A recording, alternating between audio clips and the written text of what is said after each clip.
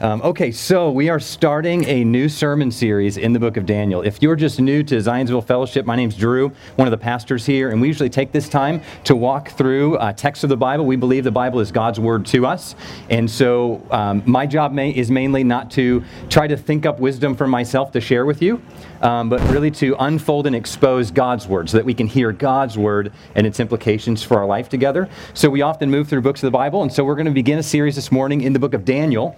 So if you have a Bible with you, you can open up to Daniel. You can find it in the table of contents if you don't know where it is, or the text this morning's printed for you on the lyric sheet. And I am so excited for this series. I know many of you have already shared with me that you're excited about this series. Kids, I think you will love some of the stories in the book of Daniel and find that it's relevant to our life and important for our life. I love this book. We gave Chase, our son, the middle name Daniel, from this book.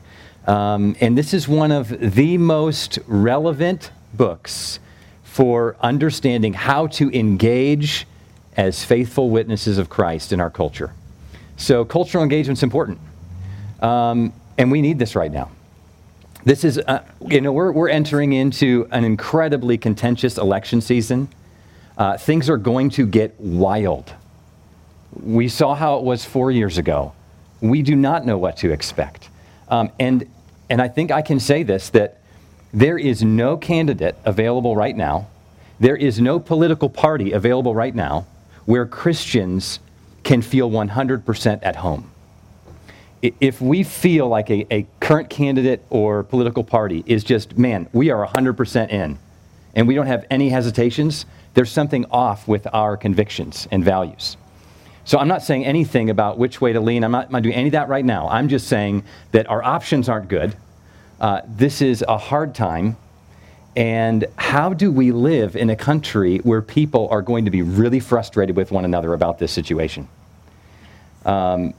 We are also being separated with all sorts of divisions across all sorts of divides, and we will be prone to take one of a few actions or postures toward our culture. And these are typical in any culture. So if you want to think of like three common approaches to engage with culture as Christians that are not ideal, it'd be these. One is to just separate totally from culture. Just kind of pull out altogether. Another option would be to fight culture. Use militant language. And go after and dominate, coerce. Another option, the third option, would be to just completely assimilate, just uncritically go along with what's happening. But the Bible calls us to a different model, a different posture, one of engaging with love, with wisdom, with courage, with gentleness, with faithfulness, to be faithful witnesses to Christ in our culture. You know, the Lord Jesus Christ has given us so much grace. He has died for our sins and risen again and given us His Spirit. He invites all to come to Him, all who are weary and burdened by the weight of this life, to come to Him, to unload our sins upon Him, to receive forgiveness. And then He sends us back into this world to be a community of light, to witness to our neighbors and coworkers and school friends and family members. And He calls us to do this with faithfulness and with joy. So how do we do this? Well, the book of Daniel is here to show us. So 2 quick questions before we get into chapter 1. First question is this: what kind of book is this? Well, it's a combination of 2 kinds of writing. First is narrative, story, historical narrative. That's the first 6 chapters. There's 6 stories in the first 6 chapters of Daniel and his friends and some other things. And this is presented as historical. This isn't mythology. This is real space-time history. There's historical markers at the front of these sections of these stories. The second kind of writing is the last 6 chapters, and that's 4 visions. So we have 6 stories, then 4 visions. And this kind of writing is what's called apocalyptic. Apocalyptic refers to an unveiling. It's, God is pulling the curtain so that we can see behind the scenes of what's really going on in the world, what is our hope for the future. So it's a symbolic visions of God's perspective on what's going on and what will happen in the future, so we can see His plan. So that's the first question: what kind of book is this? But second, why is it here? And the answer to that question is to show us and to teach us and to encourage us how to thrive in exile. Daniel and his friends were Jewish believers who were living in Babylon, away from their home. They were living in a culture that they were not at home in. They were living with temptations to compromise their faith. They were in exile. And they lived, though, as faithful witnesses to the one true God in their culture. And they're thriving in exile because God is with them, God is blessing them, and God is enabling them to be faithful to him. And God gives them, in this book, we see the hope of the coming of Christ and an eternal kingdom. That's really what Daniel's about. How to thrive in exile because of the hope of the coming of Jesus, the King, and an eternal kingdom. So this is the same situation we find ourselves in, or similar as Christians today. The world is not our home. Christians will live in countries and cultures that present great challenges to our faith. And so this book is for all of us, because we're living in exile in a home, in a world that's not our home. And this book shows us not just how to make it or survive here, but to thrive. We can thrive as Christians these next 2 months and these next coming years, no matter how dark it gets around us. And that's what the Lord has for us. So let's jump into chapter 1. Chapter 1's really an introduction to the book in many ways. So let's read this together and then see what the Lord has for us. In the 3rd year of the reign of Jehoiakim, king of Judah, Nebuchadnezzar, king of Babylon, came to Jerusalem and besieged it. And the Lord gave Jehoiakim, king of Judah, into his hand, with some of the vessels of the house of God. And he brought them to the land of Shinar, to the house of his God, and placed the vessels in the treasury of his God. Then the King Nebuchadnezzar, commanded Ashpenaz, his chief eunuch, to bring some of the people of Israel, both of the royal family and of the nobility, youths without blemish, of good appearance and skillful in all wisdom, endowed with knowledge, understanding, learning, and competent to stand in the king's palace, and to teach them the literature and language of the Chaldeans. The king assigned them, so King Nebuchadnezzar assigned these Jewish people a daily portion of the food that the king ate and of the wine that he drank. And they were to be educated for 3 years. And at the end of that time, they were to stand before the king. Among these were Daniel, Hananiah, Mishael, and Azariah of the tribe of Judah. And the chief of the eunuchs gave them names. Daniel he called Belteshazzar. Hananiah he called Shadrach. Mishael he called Meshach. And Azariah he called Abednego. But Daniel resolved that he would not defile himself with the king's food or with the wine that he drank. Therefore he asked the chief of the eunuchs to allow him not to defile himself. And God gave Daniel favor and compassion in the sight of the chief of the eunuchs. And the chief of the eunuchs said to Daniel, I fear my lord the king, who assigned your food and your drink. For why should he see that you are in worse condition than the youths who are of your own age? So you would endanger my head with the king. Then Daniel said to the steward, whom the chief of the eunuchs had assigned over Daniel, Hananiah, and Mishael, and Azariah, test your servants for 10 days. Let us be given vegetables to eat and water to drink. Then let our appearance and the appearance of the youths who eat the king's food be observed by you, and deal with your servants according to what you see. So he listened to them in this matter, and tested them for 10 days. At the end of 10 days, it was seen that they were better in appearance and fatter in flesh than all the youths who ate the king's food. So the stewards took away their food and the wine they were to drink and gave them vegetables. As for these 4 youths, God gave them learning and skill in all literature and wisdom, and Daniel had understanding in all visions and dreams.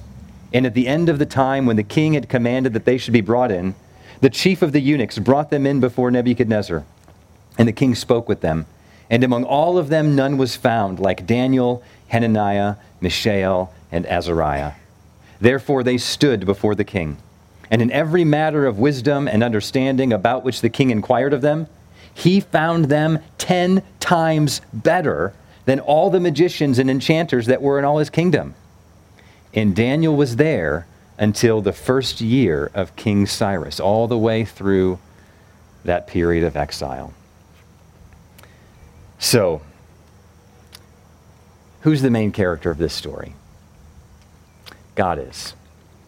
We see this in the repetition, God gave 3 times here in each of the main 3 sections of this story. And we see that God gives 3 things to Daniel and his friends. And these are what he gives us too. God gives exile, God gives favor, and God gives blessing. First, God gives God gives exile. The first verse sets the context of the whole book. At the outset, we see God's people here in exile, but these 2 verses give us 2 lenses through which to look at the exile that's happening here, and both are important. So one of these lenses is a zoom lens, and one is a wide-angle lens. Both are important. Verse 1 gives us the zoom lens. So you can see here, this gives us the historical details of when the exile was beginning. In the 3rd year of the reign of Jehoiakim, king of Judah, Nebuchadnezzar, the king of Babylon, came to Jerusalem and besieged it. This happened in 605 BC. Before this, Assyria had been the world superpower of the time, and Assyria had actually already taken into exile some of the northern kingdom of Israel. But now Babylon and Nebuchadnezzar had just risen to power. They conquered the Egyptians, and now they're coming after Judah, the southern kingdom of Israel, and he's besieged Jerusalem. And he's taking some of these people away in exile. This is the first of several waves of exile for Jerusalem and the land of Judah here. Eventually, he'll destroy many places. People will be killed. Jerusalem will be broken down. The temple will be destroyed. And it actually looks like God's defeated here. Nebuchadnezzar, you see in these first couple verses, it says he took vessels from the house of the Lord, from the temple, and he brought them to his land and put them in the temples of his God, his false god. And that was a way of saying, my God conquered your God. So everything looks like Israel's done. It's the end, beginning of the end for them. And Israel's God is done. He's defeated by the Babylonian gods. But then verse 2 gives us a wide-angle lens of what's happening here. And the Lord gave Jehoiakim, king of Judah, into Nebuchadnezzar's hand. This is why we can say that God gives the exile. What a striking thing to say. This exile, this horrible, terrible, historic event. And yet God is sovereign over it. God gave Jehoiakim over. God gave these vessels from the temple over. God's actually in control. He's sovereign. This is mysterious. You know how God sovereignly ordains things like this when Nebuchadnezzar is just doing what he wants? But the Bible affirms God's sovereignty and human responsibility, God's sovereignty even over a calamity like this, while remaining good and having good purposes. And this wide-angle lens shows us that even in terrible events like this, God has a plan. There's a bigger story going on. There's a bigger picture. So if we ask of this story, if God is sovereign and good, if he's all-powerful and all-good and all-wise, why would he let this happen? And the answer is, he has purposes. There's a bigger story going on here. And that bigger story is that God is judging his people at this moment. He has rescued Israel from Egypt in the past, right? He entered into a covenant relationship with them, and he called them to love him and obey him. Not perfectly, but truly. Sacrifices were there for their sins. They were just to hold fast to him, to love him, to obey him. And if they did, they'd remain in the land, they'd be blessed. And if they refused and they hated God and they refused to obey him, he said that he would judge them eventually, Leviticus and Deuteronomy tell us, eventually with exile, being brought out of their land to another place. And this is the unfolding of that promise. God is being faithful to his word here. But this points to hope as well, because God even said in those earliest days in Israel's story, in Deuteronomy, that after the exile, God would restore his people again. So there's a bigger story going on here, and this isn't the end. So he'll bring them grace. He'll bring them forgiveness. He will send a Savior, who we know as Jesus, to renew the world one day. And so this sets the stage for the rest of the book. Israel is in Babylon because God gave exile. Now, here's how this relates to us. And this is really important for understanding the relevance of this book. Because otherwise, we can look at this book and say, okay, 6 stories of past narrative, things that happened back then, and 4 visions of the future, things that will happen in the future. What relevance does this have for us today?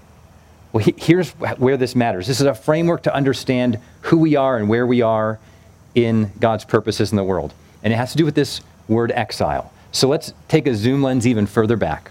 And let's go back to the beginning. This is a brief overview of the Bible with this lens of exile. Adam and Eve lived in paradise. They were at home with God in the world.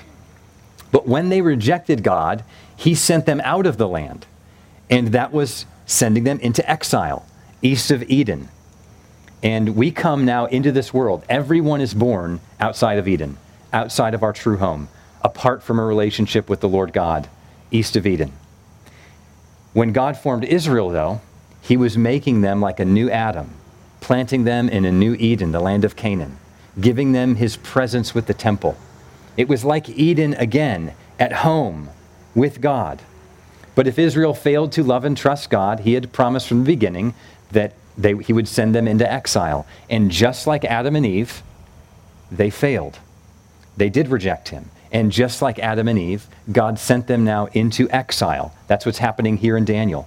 As we see Daniel and these friends being taken out of Israel into Babylon, that's a picture of Adam and Eve leaving the Garden of Eden into exile. They're in exile. Now, eventually, after about 70 years, some of these Israelites got to go home. And we call that the end of the exile, but it really wasn't a full end of the exile. They returned to their land, but in many ways, the exile never ended. They were still oppressed. They still suffered. They were not at home in the world. The Israelites who returned to the land after this would even say, we're still slaves in our land. And they recognized their hearts were not changed. The Lord didn't renew the world. We're not home. The world's not like Eden again. And so they're longing for a Savior and God's kingdom to come. And eventually Jesus did come. And one of the ways we can think about the purpose of Jesus coming into the world is this. He came to bring us out of our exile, to bring us back home, to bring us back home to himself, to the Father and the Spirit, and eventually to bring us into a new creation, a new Eden to come. And he did this by coming to die and rise for us. In many ways, the cross is Jesus going into the deepest exile for us.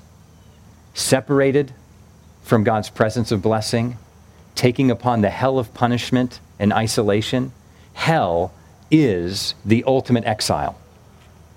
Jesus took that on the cross. He came to take our eternal exile upon himself so that through his resurrection, we can join him in that resurrection and never have to go into that exile. He took it for us.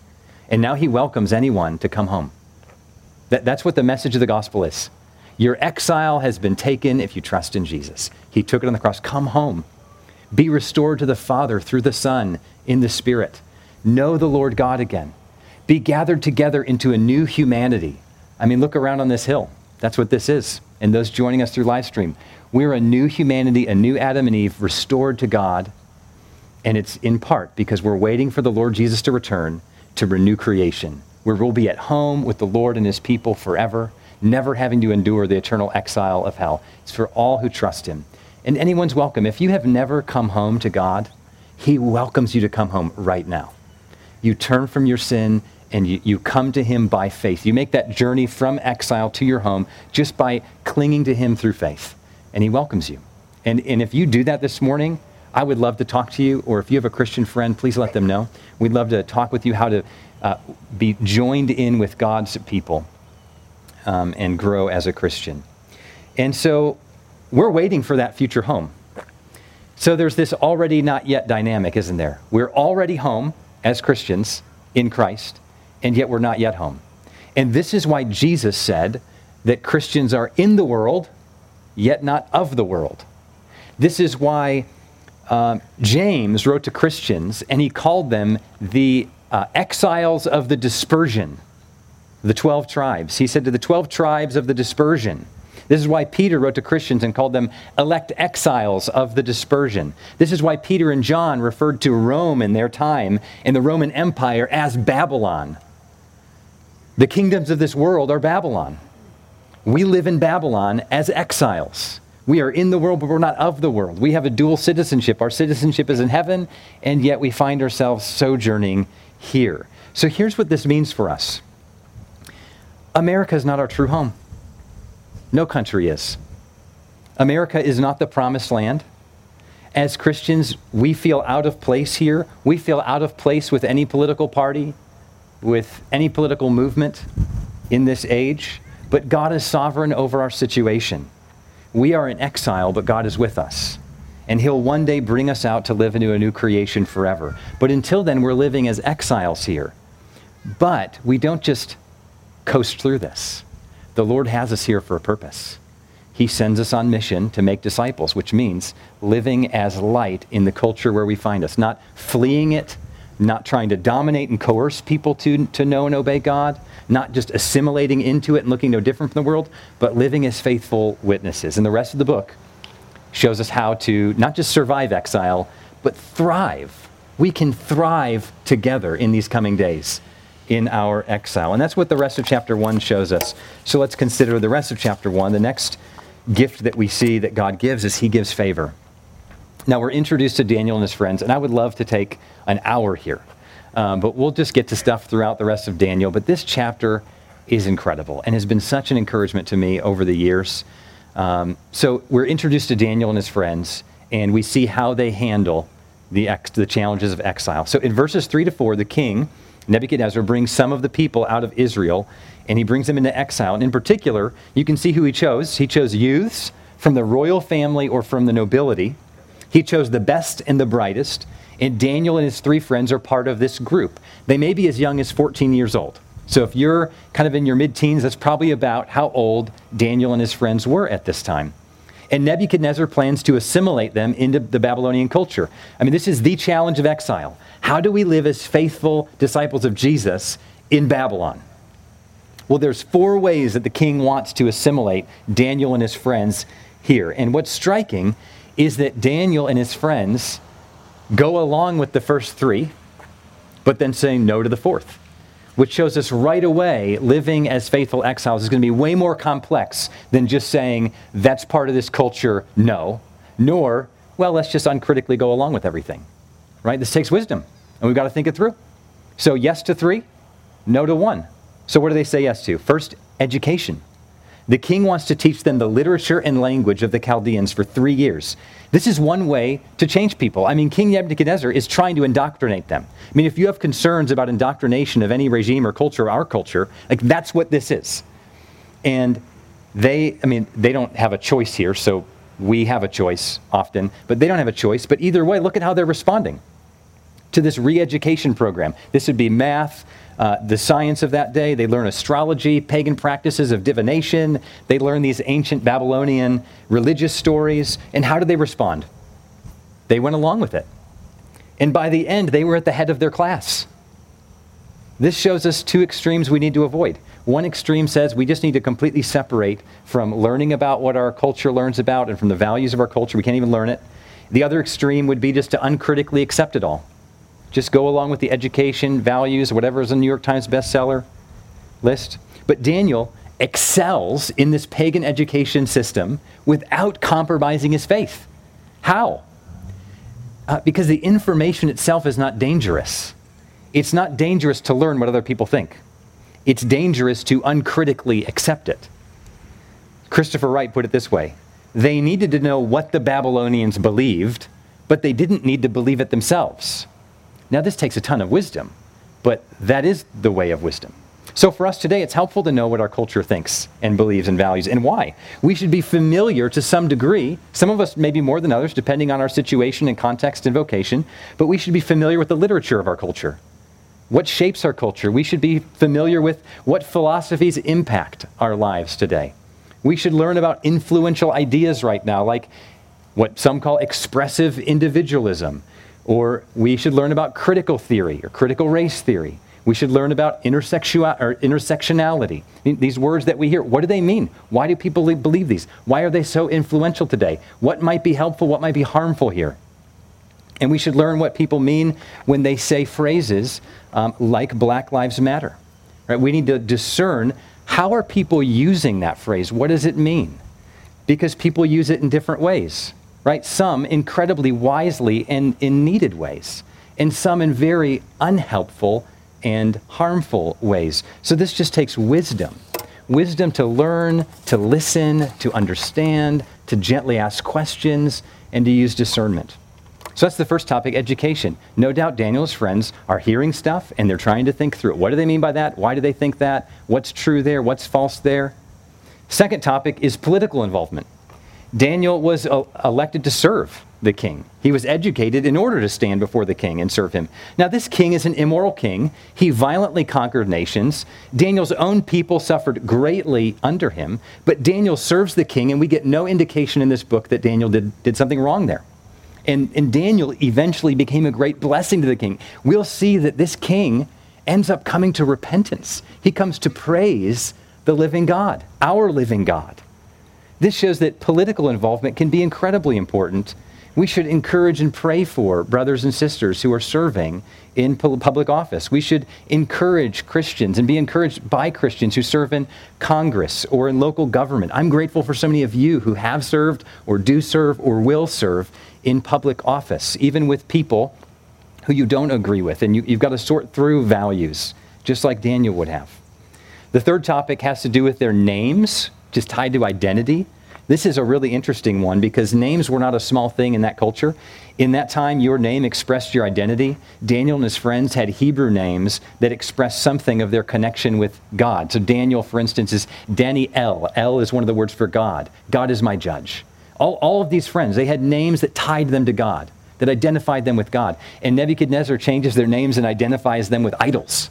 Like their names are like idols associated with that. And they went along with it. We don't get an indication they resisted it. Now, through Daniel, we see the rest of this book. Daniel, who I believe is the primary author here, they keep their Hebrew names when they're referred to through this book. But they aren't putting up a fight in their culture about it. Now, the fourth topic's different. Daniel says yes to the first three, and he says no to this last one. Verse 8, but Daniel resolved that he would not defile himself with the king's food or with the wine that he drank. Therefore, he asked the chief of the eunuchs to allow him not to defile himself. Isn't that a great line? But Daniel resolved. This summarizes who Daniel is. He is a man of resolve. His ultimate loyalty is to God.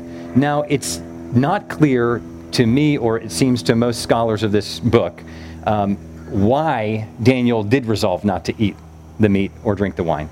There's a number of possibilities. I land with those that believe that this is because of what eating from the king's table would have signified.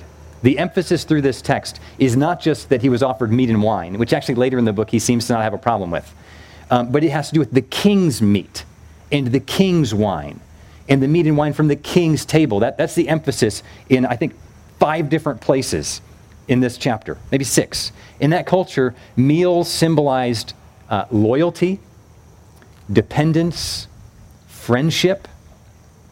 And so this was a line too far for Daniel. He resolved he couldn't cross that line. This would violate his conscience, which is bound to God. We'll all come to lines like this. Maybe you can think now of lines that you've come to like this, where crossing that line would have meant compromise. And either you did it and you're grieving over it and you either have or need to repent of it, or you remember not crossing that line and it was really hard and there was maybe some suffering or loss that you endured. Maybe your boss will want you to compromise your integrity by shading the truth, even in a small situation. Maybe you'll be like the drugstore owners from a few years ago who were forced to sell abortive pills. Maybe you're asked to participate in euthanasia. Maybe you'll be asked to dress in a provocative way for your job. Maybe you'll be asked in the field of comedy to be promoting things that create laughter and a sense of things that the Lord despises and would never want us to laugh at. Maybe you'll be asked to sign a statement on inclusion or affirming certain practices that don't fit with God's design for gender and human sexuality. Daniel shows us there are lines out there that exiles will not be able to cross. And out of love for God, we have to say no. We have to resolve. But Daniel also shows how we do this, in that we do it in a way that also loves our neighbors. This is incredible to me. I love this story for what he does next. He doesn't just say, no, you can't make me do this, or no, I won't do this. He doesn't get angry. He respectfully, strategically asks for an exception. And look at verse 9. This is the key statement. And God gave Daniel favor and compassion in the sight of the chief of the eunuchs. So God's at work here. And Daniel's entrusting himself to God, and God takes care of him. And now Daniel makes a creative plan. He asks another leader in verse 12, test your servants for 10 days. Let us be given vegetables to eat and water to drink. By the way, this has nothing to do with like the Daniel diet, right? So let us be given vegetables to eat and water to drink. Then let our appearances and the appearance of the youths who eat the king's food be observed by you, and deal with your servants according to what you see. Now, do you see what he's doing? He's looking for a creative solution. He's trying to find a way to honor God and not get these leaders in trouble. The chief eunuch's like, listen, it's my head if I let you do this, right? So, and Daniel could be in trouble. They could be in trouble. So he finds a win-win. He has both courage and kindness. He's both loving God and loving his neighbor in this situation. And this is a great model for us. This is the model for us. When we come up against these lines, we don't just cross the line uncritically. We don't just angrily put our feet down and say no. Instead, we find a way to not cross the line, but to honor people around us. We find creative wins instead of being rude about it. So this is the challenge we'll all face, and it's especially going to be challenging in our school settings, in our workplaces. So here's one example of what it can look like. I remember hearing about a woman named Megan Alexander, and she shared her story. She worked in television, and her program was going to highlight the best dress from an award show the previous day. And the best ones that everyone talked about were immodest. And they wanted her to wear one on the show to show it off as part of this program highlighting the best dresses. And she wasn't comfortable doing this, right? It was a line she wasn't willing to cross.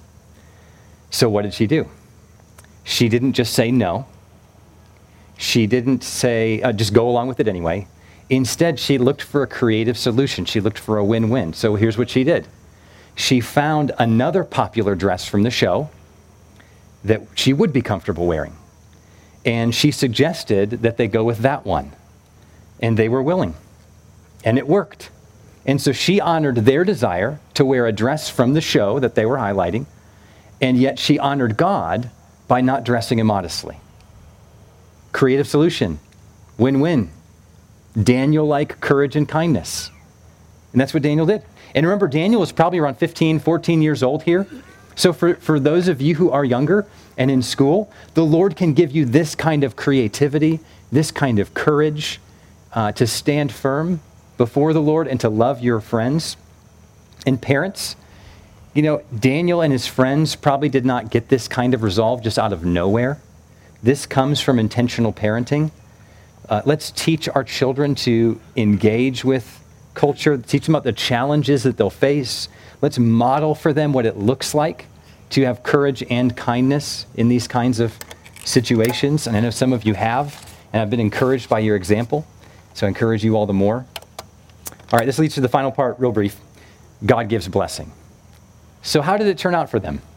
Well, it worked. They only ate vegetables for the 3 years, and yet they were healthier than the rest. God honored this creative approach.